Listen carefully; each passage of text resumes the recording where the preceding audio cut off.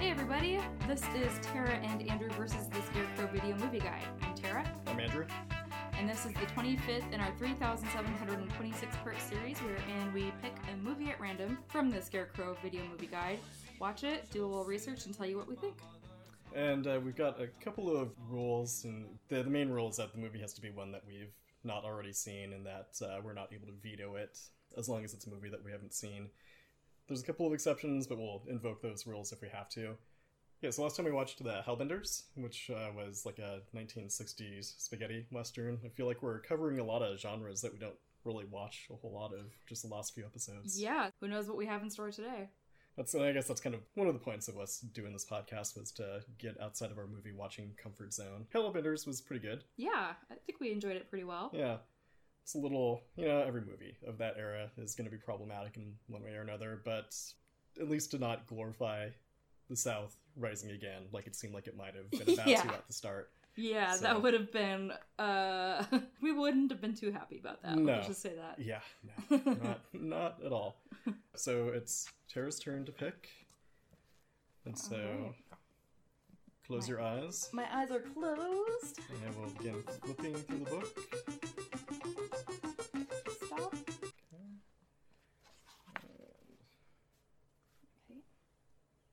Okay, you got one? Okay. So keeping with the Western theme, we are going to be watching The Man Who Shot Liberty Valance. All right. Well, I think that one's a pretty highly regarded movie. From what I understand, yeah. Yeah, well. So, 1962, directed by John Ford. Jimmy Stewart is decades too old to play the naive tenderfoot who finds the West a little more wild than he expected, and Ford hardly leaves the confines of the soundstage, giving the film an oddly claustrophobic feeling. Yet, this is one of the great Westerns.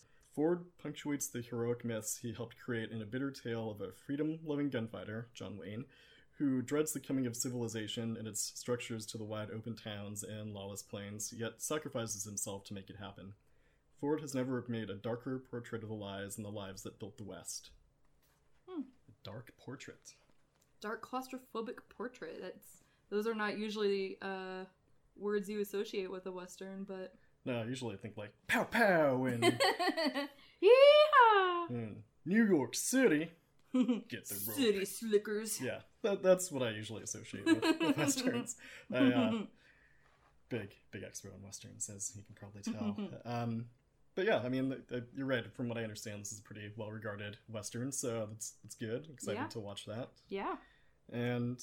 Moderately excited. I try to...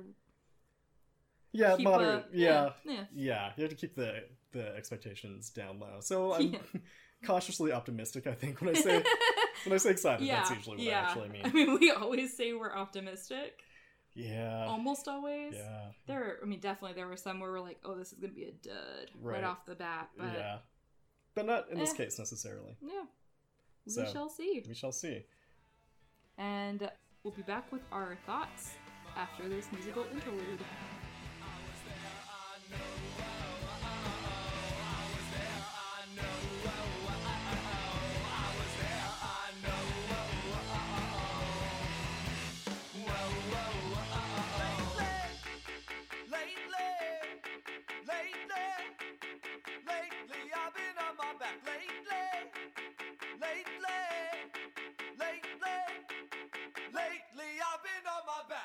Alright, everybody, we're back. Yeehaw! Woohoo! Yippee-yi-yo! Oh, okay. Alright. I don't know. That's enough of that. Oh, that's not the last of my funny voices. Save it for after we finish recording. Just, it's our personal... It's for your personal pleasure. That's right. Okay. Okay, and... moving right along. Moving along. So, as always, our illustrious 5-point scale goes in order from worst to best rating.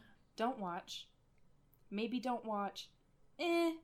Maybe watch. And the best possible rating is don't not watch. Yes. So have you got your rating in mind? I do. I think. I'm just going to commit to it. All right. 1, 2, 3. Maybe watch. Yeah, it's a really good movie. It definitely is a much slower movie than... Hellbenders. Well, then Hellbenders was, that's for dang sure. Yeah. But I didn't mind that about it. Yeah, I think it's definitely, I mean, I would definitely rank it above Hellbenders. That's Yeah, for sure. Like, I liked Hellbenders, but this For sure. is But this is obviously... definitely a cut above. Shall we first kind of go through the synopsis of the movie? Yeah, let's talk about the plot. So the movie starts off with a man named Rance Stoddard rolling into a little old town called Shinbone with his wife Hallie. And we find out that he's a senator, and everybody's like, what the heck's Senator Rance Stoddard doing in little old Shinbone? And he's kind of not really going into it, but he's like, it's for personal business. And he runs into the local newspaperman who's demanding to know more about it. And he's like, I'm here for a funeral. Like, whose funeral? Tom Donovan. And then he walks off. And they're like, who is that? We're like, who the hell's that? And so Rance and his wife Hallie get to the funeral parlor. Yeah, and they're talking like Rance, which is short for ransom, we should say. It's Ransom. Ransom. Yep. Like, who names their kid Ransom, by the way? It seems like... well, the first son was named Handsome. Was... No, I have no idea. Was like, did I just space out? You totally missed that part. Yeah, you could just he tell goes me into anything. a long story about his older brother Handsome. Oh, I could have rewatched the movie, I think. I'm not going to be equipped to talk about this. That's a bad sign. Bad sign, yeah. Sorry, everybody. Tara's going to be doing most of the talking for this episode. I don't know, I'm apologizing for that. I'm apologizing for that. Okay. And so, like, before they even go to the funeral parlor, they're talking, like, his wife, Hallie, is kind of ruminating on how the town has changed since she'd grown up in Shinbone, right? Yeah. So she was a Shinboner. A Shinboner. Born and bred. Yeah, born in Shinbone. Man, that's no good. I was born in a Shinbone, and I'm gonna die in a Shinbone. Yeah. But yeah, like, she comments on how there's, like, a high school and how the town is much more developed than it was when she'd been living there. And then they go to the funeral parlor and they see the coffin. They're in the funeral parlor, and then one of their old friends from back when they used to live in Shinbone is there, is like crying over the coffin, and so they all kind of sit together and they're mourning together. When the newspaper editor rushes in, and he's like, I demand, Senator, that you tell me why you're here. You can't just say you're here for a funeral. I'm the editor of the Shinbone Star, so I think you know the prestige that carries with it. Yeah, he's like such a total dick about it, too. Yeah. I could not imagine anybody feeling, it's ethically okay to just interrupt a funeral to write a newspaper article. Why couldn't that have waited? Yeah. Oh, this guy is such a self-important prick. Yeah, for sure. So, just getting that out of the way. Yep. And then Rance finally decides, like, okay, I'm gonna shut you the fuck up and I'm gonna tell you my story. And so it kind of flashes back to 25 years earlier. And that's where the bulk of this movie is set. So we see Rance, and he's riding a stagecoach. Did they even say where he's going? He's going somewhere. No, yeah, he just he was just heading west. That's right, to seek adventure, and he finds it when the stagecoach is held up by some masked goons who they rob them, and then they hold up the stagecoach. And one interesting note is it's 6 outlaws taking on the stagecoach, and they all have matching dusters. Yeah, and it's very noticeable because they're like a light color, and a very distinct. Just the tailoring is very distinct. Yeah. So I was like, oh, well, these guys are together enough to be able to, coordinate their outfits. Yeah. So, they got that going for them. Well, there's some, we find out later that it's being led by the titular Liberty Valance. And there's some other interesting characteristics that we'll touch on briefly. Oh, yeah. So these 6 matching dudes hold up the stagecoach, in which there is just Rance Stoddard, a widow, and then the driver. So they are demanding everything. Rance has about $14 in his pocket, and that's all of his money. They take his law books, and they take everybody's bags, and then they ask the widow for her brooch, which is the last thing she has from her husband. And Rance is just so incensed by this that he tries to stop the outlaws from taking the brooch. based on that, the outlaws decide to, like, they're gonna beat the shit out of him, so they grab him and then they send the stagecoach off. Rance is beaten to a pulp and kind of left out in the outskirts of this area. He doesn't know where he is, just with nothing. So that's when Tom Donovan happens upon him and decides to bring him back to town, which is the nearest town being Shinbone, and tries to get some people in the town to help take care of this badly beaten up man. Yeah, so there's like the local restaurant that he takes him to, and he sets Rance up.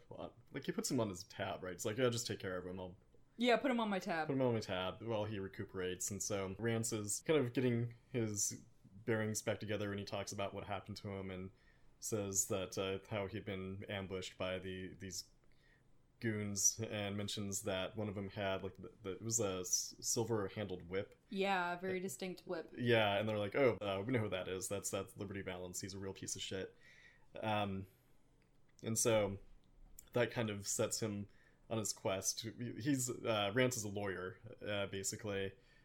Yeah, just fresh out of law school. Fresh out of law school, and so he sees this opportunity to kind of not really enforce law necessarily, but use his education to kind of get some semblance of order. Would you say? Yeah, to get some semblance of order or justice, whatever you want to call it. Yeah, because as we quickly find out, the marshal of the town is worthless. He's just like a bumbling doofus who keeps going to the restaurant for free food. Yeah. Wanting multiple then steaks. Sleeps in the cell that has no lock on it. Very cowardly. Yeah, super cowardly. Yeah. He has a wife and a family. Why, right? Yeah, why is he sleeping in his unlocked I don't know. cell? It's so bizarre. Yeah. So he's got like more than one. I think he's got a ton of kids. So he's kind of like the main comic relief in the movie, I would say. Yeah. But yeah, there's just this. No, I don't want to say like an air of mystery about him because there's not one. But I mean, like, why is he living in his jail's unlocked cell when he's got like a wife and family at home? Well, maybe it just is. I don't know. Who knows? Who knows? Anyway, the family's probably better off without him. To be totally honest. It really is. It is a better situation. So Rance realizes the marshal is pretty useless, and that's another reason why he feels compelled to stick around and help the people of Shinbone. And also, he wants to get his revenge on Liberty too. He's definitely pretty pissed, and so well, reasonably so. Yeah. I mean, yeah, he had the shit beat out of him. Warranted. So that's kind of the reason why he decides to stay around in Shinbone, to get his revenge and also to put his skills to good use. And so Tom Donovan is kind of like, it seems like throughout the movie he's just constantly smirking dismissively at everybody to an extent. Yeah, to an extent. But he thinks this is pretty funny, the fact that Rance is gonna try to stand up to Liberty Valance, because a man like Liberty, he's not gonna respect the law, clearly. And Rance doesn't have any sort of gun skills, and that's basically what Tom says is needed. If you're gonna take on a guy like Liberty, you have to be able to shoot him. Yeah. Like, that's it. It's violence or nothing with him. So it's either that, you either kill him or you get out of town. Yeah. Like, those are the two ways of dealing with him. And so there's this scene, like, Rance is hanging out in the restaurant. So he's helping washing the dishes, and then there's like a day where it's super busy in the restaurant, and he goes to help do waitering duties also to help Hallie, who works in the restaurant. It's her parents' restaurant. It's her parents' restaurant, yeah. Yeah. So that's how they meet. So Rance is waiting tables, and then that's when Liberty comes in with his couple of goons, and they're like super goony. His two gooniest goons. Yeah, just like one of them is like the gooniest of goons. It feels pretty like much. He's just like aroused practically by violence. Yeah, he's creepy. Aroused by the idea of violence being enacted at any point in time. Yeah, and he's just got this gross grin on his face all the time. And it sounds gross to say that, but it's gross to see it too. So it's not super like, gross. Yeah, we're not just making this up out of whole cloth or anything. It's pretty blatant. Watch the movie and you let us know what you think. Yeah. Before you cast judgment on our... Yeah, don't you cast aspersions on our judgment. You don't judge us, we judge you. Anyway, so he sees Liberty come in, and it's pretty tense. Like Liberty and Tom are kind of facing off, and then as Rance is going to deliver Tom's plate of food, he knows Liberty is there, but he's trying to like stay cool, and he goes to take the food over to Tom Donovan, and Liberty trips him and sends his gross steak flying on the floor. And, his burnt steak. Yeah, his burnt steak. Oh yeah, that's what that's like all they cook at the restaurant is like burnt steak, baked beans, potatoes that are just like boiled potatoes with nothing on them. Yeah. And then deep baked apple pies. Yeah. So everything. So they're all getting burnt steaks. Yeah, like, but I want 5 burnt steaks. Extra burnt, please. Extra burnt. Make mine extra burnt. Yeah. Trump style. So they. You know, that's probably where Trump got it. Yeah, he stole it from the man who shot Liberty Valance. Yeah. So Liberty trips him, and that makes Tom Donovan pretty upset because his burnt steak is like now a burnt floor steak, and he's like, "Pick it up, Liberty." And Rance is like, "Oh, I'll get it," and he's like, "No, I told Liberty to pick it up." And so they're about to square off, it seems like, and then they're like, "Oh, that's 3 against 1, Tom. What are you doing?" It's like, actually, Pompey's over there with a rifle pointed at you. So suck it. Yeah. And then one, like the really goony goon, is like, "Don't worry, Liberty, I'll pick it up." At that point, Rance is like, "Fuck y'all, I'm picking it up," and he grabs the steak angrily and he throws it on a plate and sets it down in front of another dude. And so Liberty and his goons back off, seeing that they... Throwing some money on the floor. Yeah, they're like, go get yourself a new steak, Tom. Here's some money. Pick it up and buy yourself a fresh steak. Like, they wouldn't have just comped him another steak anyways. Well, yeah. Anyways, they do that and then they back off, realizing that they don't have the advantage that they thought they had. And that kind of really gets Rance upset because he's like, I can handle myself. Yeah, he fights This is his own my deal. battles, I right. fight my own battles. Right. Yeah, so that's when he becomes more determined than ever to stick around. Like, he hangs a sign out in front of the newspaper saying, attorney at law, against the advice of the other people, like Hallie. There's like, they're gonna shoot that up and shoot up the newspaper as well, their offices, if you do that. But he's dead set on making his presence known, staking his claim, not backing down. And he decides to open up a school as well to help teach the people there to learn how to read. So they're having the school in town. Hallie finds out that Rance has been practicing with a gun, and she's really worried about that because no amount of practicing is probably going to get him up to the level of being able to take down a guy like Liberty. So Hallie asks Tom to step in, fix this, or kind of teach him, just basically give some tips. Either give him tips or convince him not to do this. Tom takes Rance to his house and is like, "Just so you know, Hallie's my girl. I'm building this extra room for her. So shoot these paint cans. You're gonna practice." And Rance is like, "Okay, no problem. Everybody knows Hallie's your girl." Yeah. So he's out shooting some paint cans. Tom shoots them to like show up Yeah. because Rance is not doing a good job of shooting. No, he's doing a pretty bad job. And so Tom is like, "Oh, let me show you how it's done." And then he like shoots the can with paint still on it and gets Rance all covered with paint and pisses him off. Yeah, so Rance is pretty pissed off, and Tom's like, "Look, I'm trying to make a point that Liberty is going to play dirty. If you take him on, he's not going to be civil about it. Essentially, if you're going to go up against Liberty, you have to expect trickery." Rance is still really pissed off at Tom for doing that, and he socks him really good in the jaw and then takes off.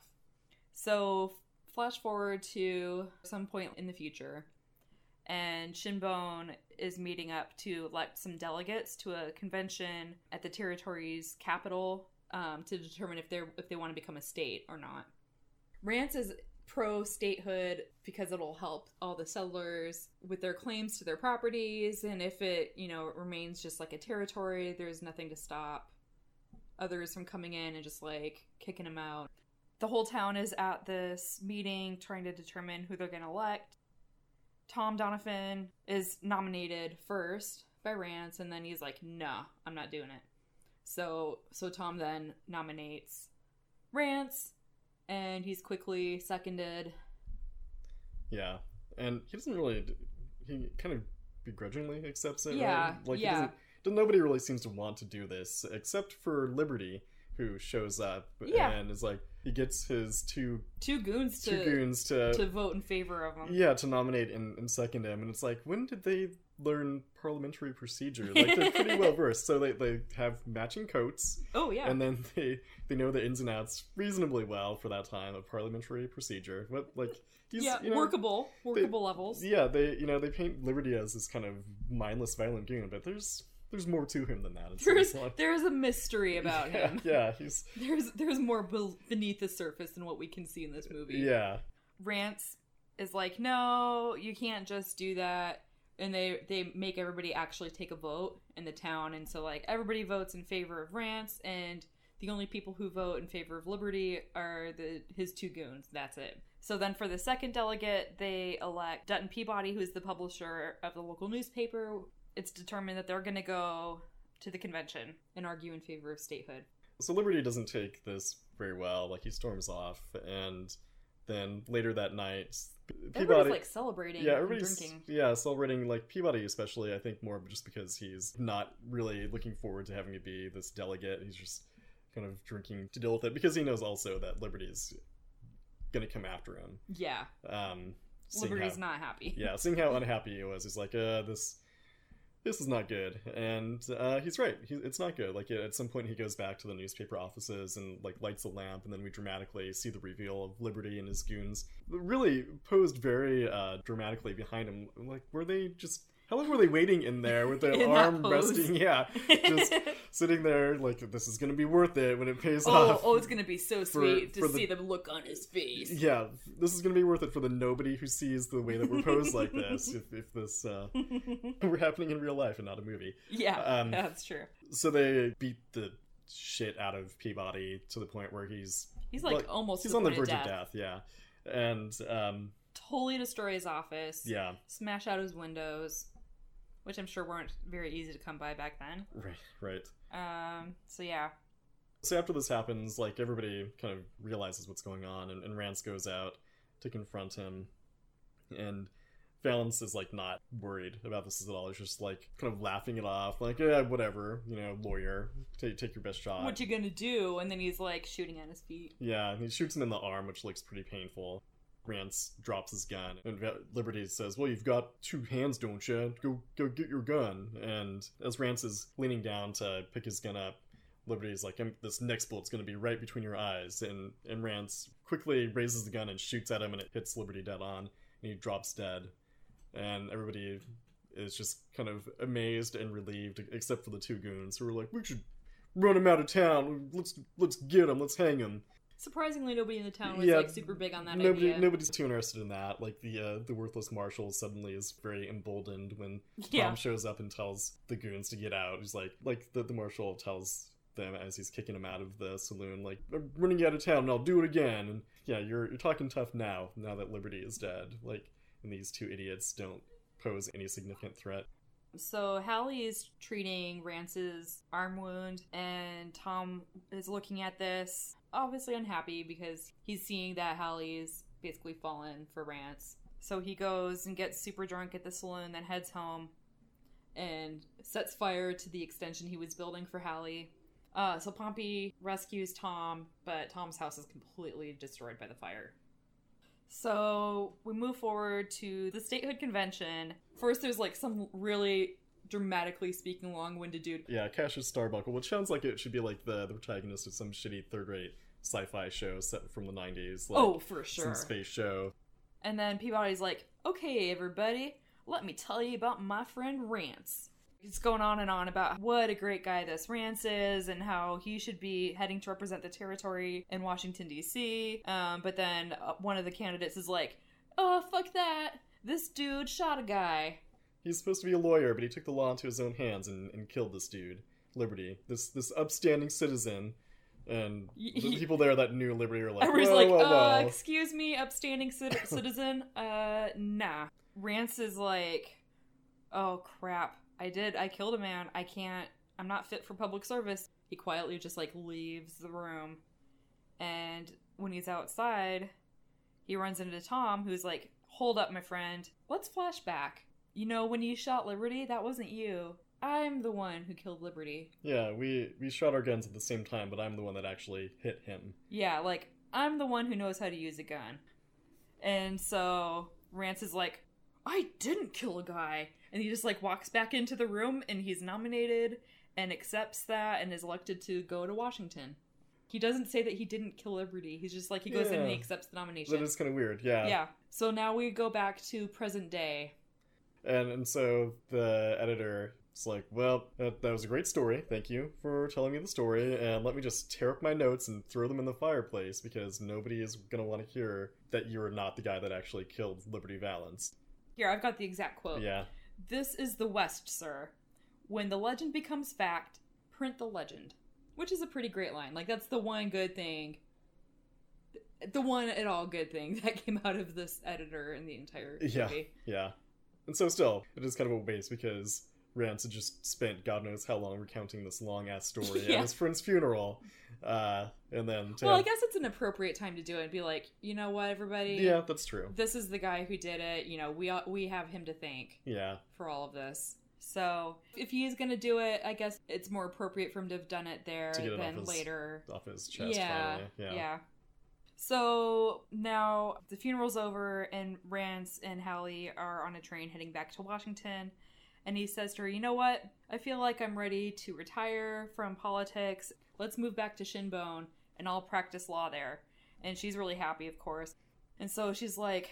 look around at this great garden that you've grown, or whatever, like basically talking about how everything's so much better in the area than it was. And he kind of has this not entirely convinced look on his face. The implication being that it's kind of built on a lie. Like his whole political career was built on this lie that he was the one who took down Liberty Valance. Yeah, and then to just kind of drive that point home, like I guess like the conductor of the train or whatever, it comes up and he's telling him about all this stuff that they're doing to prepare Rance for his arrival back in Washington, and Rance is like, oh, that's great, you know, so I'm very grateful for you guys to be doing all that. And the conductor is like, nothing's too good for the man who shot Liberty Valance. And then it's like, wow. Yep. End of movie. The end. You know, it's a bittersweet kind of ending. Right. I guess this has more ambiguity to it. And it's kind of present in a lot of the movie. Like, John Wayne had a lot of trouble getting into his role. Like, he couldn't really figure it out. And somebody's like, well, you know, your character there's a lot of ambiguity there. And he's like, I don't like ambiguity. That leads to perversion. And just kind of reinforcing that John Wayne was kind of a piece of shit. Like, the racist piece of shit in real life. Like, a good actor for these kinds of roles. Oh, totally. But like... let's not become overly nostalgic about this guy. Yeah. You know, we gotta be mindful. You gotta be truthful. Of what kind of person he truly was. Yeah. So that kind of leads us into the other stuff we found out about the movie, I guess. Yeah. So it was the first instance, speaking of John Wayne, it was the first movie where he referred to somebody as Pilgrim, which I think is one of the more common traits whenever idiots are trying to do impersonations of him. They're always like, Pilgrim? I'm like, well, that's where this came from. So thanks, movie. Thanks, movie, for that. For Pilgrim. There was a lot of dude thrown around in this movie too. Yeah, Liberty especially. I was reading a little bit about dude, and it really didn't have the same meaning, obviously, as it does now. It was more kind of a derogatory term to refer to somebody who was like a real gussied up city slicker. Yeah. Back then, and then it got co-opted by surfers in the 60s, apparently. So the movie was directed by John Ford. He really was, where John Wayne got his break, I guess, was in the westerns that he made. I think there was something like 10 or so westerns. The two of them. It was a pretty significant number, yeah. Yeah, I think I read somewhere that there were 10 westerns that they did together. He was not an easy director to work for. He basically gave everybody a hard time. So apparently at this point, Ford was kind of not doing so well, just in terms of his health, like after years of hard work and hard living and all this. And he was kind of on the outs with the movie studio, not doing so well financially. And so he kind of like, in the studio was like, okay, but it has to star John Wayne. Ford didn't want Wayne to think that Ford was indebted to him. So that's kind of why I think part of why Ford was such a piece of shit to him, but it wasn't just limited. But it wasn't just limited to him. The guy who played Pompey said that pretty much all of the strife on the set while they were filming it, he felt was because John Ford was such a piece of shit to everybody. He could be a real difficult person to work with, but he was loyal to his actors. I mean, obviously he did a lot of movies with John Wayne. He was loyal to like a kind of a recurring group of character actors that were in a bunch of his movies, and even some of the movies that he made back in the silent era, like Gertrude Astor, who was the first actress that Universal signed ever. She worked with him on a few films, and he, even like in the later years when she was not getting really any acting work, he put her in this movie, he put her in a couple of other movies in small parts, but he was a good guy in that respect. Yeah, I mean, even the guy who played Pompey, who, you know, had obviously was talking about the difficulty of working with him. Woody Strode is the name of the actor. He was actually in several Ford movies as well. Yeah, and he said that John Ford was like the best director that he ever worked with. So, I guess when the movie first came out, people were kind of knocking it as not as good as the other pictures that Ford had done beforehand. And it was really sort of in the years after that people really came around to it. Yeah, I saw that it got like second billing on a lot of movie marquees, just because that's how little people thought of it at the time. Yeah, for sure. But obviously the tides of opinion really turned on this movie. So Lee Marvin, who played Liberty Valance, his widow Pamela said that The Man Who Shot Liberty Valance was her all-time favorite of all the movies that Lee Marvin was in. And then in addition, in 2007, it was selected for preservation in the U.S. National Film Registry by the Library of Congress for being culturally, historically, or aesthetically significant. And so, yeah, I mean, it's really kind of stood the test of time. Like, it's something even that well, not that it's necessarily a sign of a movie that's stood the test of time, but they're trying to remake it. Back in 2015, Variety mentioned that Paramount is looking to do a remake of it. It sounded like they might change the setting, which is, I guess, I mean, whatever, it'll probably be fine, but they're gonna move it to the 1980s, is at least the theory that was being floated. It's set in Western Pennsylvania. Amid the re-entrenchment of the steel and auto industries was how they described it. I'm like, that is a pretty drastic change, I guess. Like, it seems pretty significant shift in setting, at least. So I can't imagine. I guess it's hard to imagine. Yeah, I guess we'll see. Maybe it's just like off the cuff. It's hard for me to imagine. Yeah, them moving this, but I'm sure that there's a way of taking some of it. It's just there's so much about the law in the West, right? Like, this is the law of the West, and like that is such a huge part of it that it's hard to imagine this movie being set in a different time period in a different area. There's ways of reinterpreting the bare bones of the story, but for this particular movie, it's so hard to divorce it, you know, from the Old West. Yeah, it's we'll see, I guess. Yeah. Time will tell. So speaking of the story on a really sort of fundamental level, I saw what I thought was like a really good way of distilling it. Robert B. Ray said that it's like a perfect critical study of one of the most enduring Hollywood tropes. So you've got the outlaw hero, who in this was Tom Donovan. He's reluctantly drawn into working with the, quote, official hero, who in this was Rance. And then they work together to defeat a common enemy, being Liberty Valance. And they also have this love triangle going on with Hallie. So one thing that makes this movie different from stories that have those sort of basic structures is that the ending is a bit dark and painful.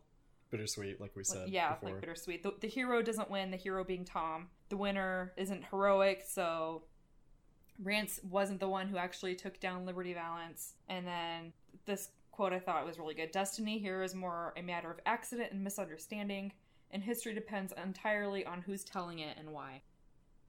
So that pretty much wraps it up for this episode. If you are wanting to stay on top of our episode releases, you can follow our Facebook group, Tara and Andrew versus the Scarecrow Video Movie Guide, or check out our website, which is just taraandandrewversus.com. You can pretty much just Google Tara and Andrew versus and we'll pop up. Yeah, we're pretty much the only Tara and Andrew versusing things that we could find. Yeah, although there is a Tara and Andrew that lived in our building, may still live in our building, which is weird. It is kind of weird, but they're not.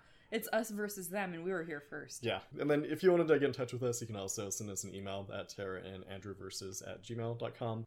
So I want to say thank you to the fantastic Seattle Band Boat for allowing us to use their song Lately. off the album Setting the Paces. Just want to let everybody know that most of the dudes from Bow are in a band called Unlikely Friends, who just had an album come out called Crooked Numbers. They're doing a show later this month at Full Tilt, I think on the 24th, and they've got their own ice cream flavor, which sounds pretty good. Yeah.